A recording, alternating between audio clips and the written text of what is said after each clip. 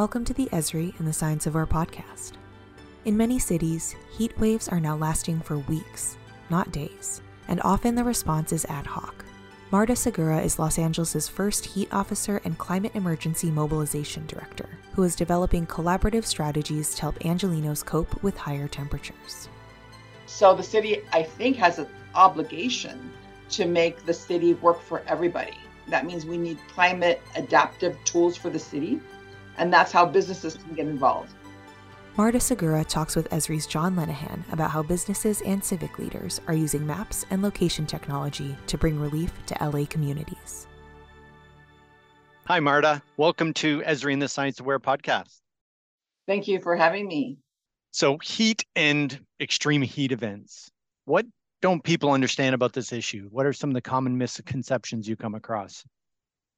Well, in Los Angeles and California, and I think in many other areas who have traditionally had hot summers, I don't think people understand that the summer lasts longer now. It's a heat season, and ours comes from June to mid-November. Also, heat waves are no longer 1 or 2 days. They're more like 3 or 4 days, and our last one was more like 2 weeks. So what that means is that your bodies don't have time to recover, or our bodies don't have time to recover the way they once did when the heat waves were short and the season was only limited to the summertime. And that means more heat exposure, more heat injury, more premature deaths, more hospitalizations. And in Los Angeles, because of our density and because of the excessive air pollution, particularly in what we call frontline communities, we have the vast majority of those deaths and hospitalizations in areas with higher pollution burden. People still don't get that when they go out into the hot sun, they're not going to easily recover unless they intentionally design their day around getting water and cooling and being thermally comfortable. I introduced this topic as extreme heat events, but what I'm hearing you say is it's actually heat season now. It's not necessarily an event, so to speak. It's just something that the city actually needs to plan for a prolonged period of time. Can you expand on that? Yeah. So I think you're absolutely right. There's a longer period of time, longer duration, longer frequency of these heat waves. So the city could bring in more amenities and more infrastructure to create a climate and heat adapted city. And what I mean by that is more shade structure, more trees, more hydration stations to make the comfort of the pedestrians and those that use public transportation much more tenable. And so that we don't reduce our public transportation ridership and we still have busy streets where people are out there and shopping or doing their daily cafe visits or going to school. So we need to create a more climate adapted city for our pedestrians. You're the city's special heat officer for Los Angeles, and there's only a few cities globally with this position, 6 if I'm not mistaken. Can you tell me about the responsibilities of a heat officer in your case? I think all of us, but particularly, of course, through my experience, are trying to unsilo a lot of departments that are working on climate issues and are working on climate adaptation that specifically addresses extreme heat. But now we have to really design a city that works together and that responds together to the extreme heat season. So it's not just short-term and long-term climate adaptation. It's also how we co-design and redesign our emergency response. Do you see part of your role maybe demystifying climate change and really tying climate change to the impact of heat on the population? Yeah, from day one, we realized that we had to convey and communicate the relevance of climate and the relevance of extreme heat to everyday people, to businesses, to churches, to nonprofit organizations. And we need to do a much better job in conveying its significance and impact on everyday people. So, for example, the emergency response, we would have less deaths and hospitalizations if people were aware of the frequency duration of the heat season. so that they would prepare every day as if it was going to be an extreme heat day during the summer, so that they don't get hospitalized or don't put themselves at risk or their family members. Yeah, so taking heat out of the pigeonhole of climate, so to speak, you put it in the realm of public safety, public health. How are you quantifying or understanding the effect of heat on the public health of LA, on the infrastructure, on the safety of your citizens? Well, we're fortunate in LA to have a few different data sets. One is the UCLA heat risk map that looked at hospitalizations in the last 10 years and also deaths. They found that in most of these areas, deaths and hospitalizations went up by 15%. So it's an established public health method to use the excess rate of deaths and hospitalizations to indicate the impact of a heat wave, because those measurements were made only during heat waves and then compared to non-heat wave days. Okay. Right? And that's a risk map. So it's an actual map showing the impact in certain geographies, whether it's a neighborhood, a community, a zip code. That's right. And then the other thing that was obviously discovered is that the vast majority of these deaths and hospitalizations happened where you would expect, where communities have been historically redlined, historically disinvested, and where the air pollution is significantly higher. And so that you have more health disparities as a result. I want to talk, Marta, a little bit about the Justice 40 initiative. Just to remind our listeners, within days of taking office, President Biden brought in Justice 40, which recognizes that some communities are underserved and overburdened by pollution and other environmental factors. As a result, President Biden specified that 40% of federal investments should go to those populations. How does your work fit into that? And can you talk a little bit about any place-based equity maps your team uses? Sure. Yeah, I think it fits beautifully into what our office is charged to do, which is to provide an equity focus to our climate policies. So in other words, not just create climate policies, but create equitable climate policies. So these maps that we have, we can use them as a strategic tool for our departments to use to invest their resources. For example, I was just asked by City Council in committee to advise the Bureau of Engineers that's going to be investing $30 million to decarbonize city buildings so that we can create an overarching strategy to invest the majority of our future resources in these disinvested areas. And it's not just for the sake of investing in disinvested areas. We believe that we'll accelerate climate solutions, which will benefit everyone if we can take care of the areas that are contributing the vast majority of these emissions, but are also hurting the people that live there the most. Yeah, can you expand on that? Why do you believe that's the case, and what does the research say about investing in those populations that need it the most? Well, I mean, if you visualize, we put our investments everywhere without a strategy or prioritizing certain specific areas, you're not going to get great numbers, right? You're not going to get great outcomes. But if you prioritize an area that has excessive pollution and you reduce their emissions, and you measure the emissions reductions, then you can also look at this UCLA heat risk map and not just measure the reductions in emissions, but measure the impact on public health. So we have baseline numbers for these communities that we're going to be using that can help us demonstrate the outcome. Whereas if you just have a very broad strategy, it's much more difficult to demonstrate. The other part of that answer is when you reduce the emissions from these highly polluted areas, you're reducing emissions for the entire region, which really helps the city then get more effective on how we are measuring our reductions. And otherwise, when we've used very market-driven approaches where everybody can buy their own solar panels and people can just buy their own electric vehicles and And we're just hoping and praying that that's going to reduce our overall greenhouse gas emissions. Well, it doesn't really work that way now that we know that 40% or more come from buildings and 40% or more of those greenhouse gas emissions come from big transportation. That's where the city needs to step in, provide funding, provide that push to help the community. That's right. Marta, I live in Buffalo. So if it's hot here, we stay inside for a couple of days. But one of your goals in the city is improving heat resilience to keep people moving.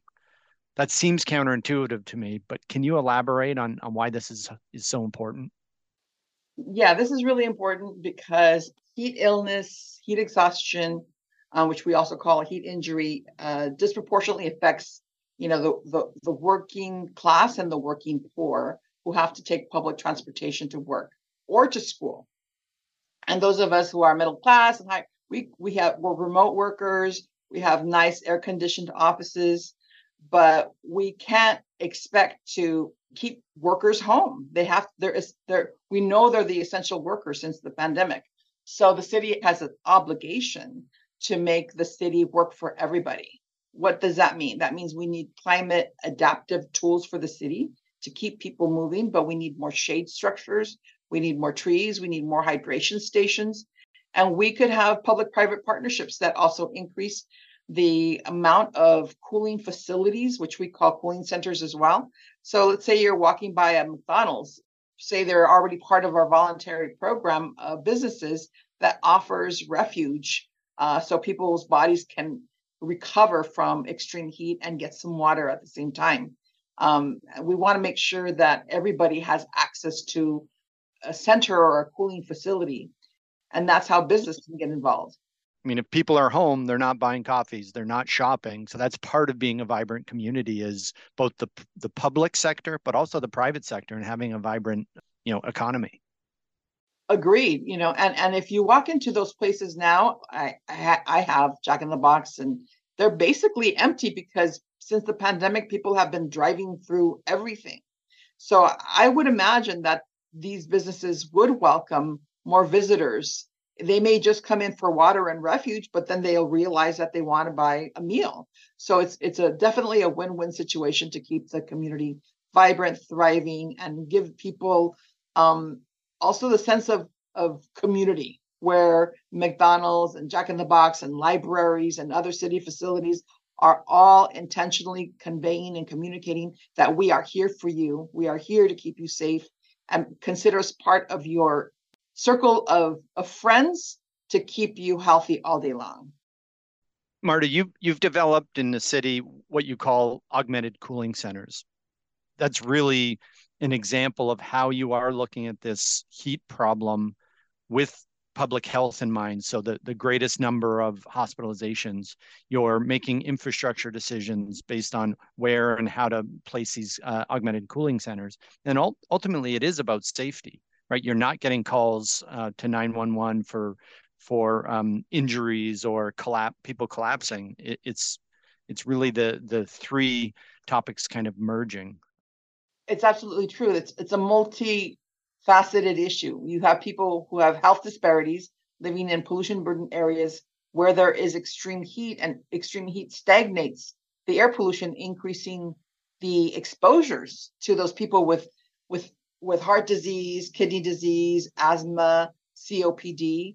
And it's no surprise that those are the people that are ending up in the hospital. So we need to deploy more resources there. We need to have more resources there to make sure that those incidents don't happen. And we also need a long-term strategy to reduce their pollution, to reduce their burden, to reduce their health disparities, and connect it back to housing and education and employment and workforce development, so that this dream of healthy, thriving communities is real for everyone. One of the things that really got me interested in your story, Marta, was an app called Cool Spots LA. Can you describe what that app is and what it does and how people are using it and the public health results you're seeing from its use? Sure. So it was an effort to bring together all of the different city amenities and investments to cool our neighborhoods and our public transportation. So I realized that these different departments had been really investing in our communities, but nobody was conveying it in one singular app. And therefore, it wasn't really getting out there, and people didn't know the magnitude of resources that were there for them. So we worked with the different departments. They gladly gave us their data. Then we worked with the chief data officer, and she put it into an app. And then we just promoted it during heat season to our 311 callers, our 911 offices, and the media. And I think that's why our attendance was much higher this time than in previous years. So it makes it easy for people to access hydration stations and cooling centers and libraries so that they can go cool off. One of the stories you told me about earlier, Marta, that I wanted to share with the audience is the work you're doing to influence schools with the planting of trees and can you expand on that and share that story? Sure. So basically, we've realized also through mapping that schools have very little shade and very little green space. But I think that the policies at the City of LA to double and triple its green space, make sure we have an equity focus on open space and trees to create more shade out there, has influenced other jurisdictions. And LAUSD is a separate jurisdiction. They're not under the mayor as they might be in New York and other cities. But because we have the city creating these fundamental steps and setting the example and the model, I think that other jurisdictions are following through. And there is nothing more important than our kids having shade and open space during recess so that they can also continue to thrive. And are those shade trees, palm trees? I mean, you drive around LA and you certainly see a lot of palm trees. Yeah, we definitely are created guidelines now to plant quality shade trees, and not only plant quality shade trees, but prioritize planting them in areas where they don't exist.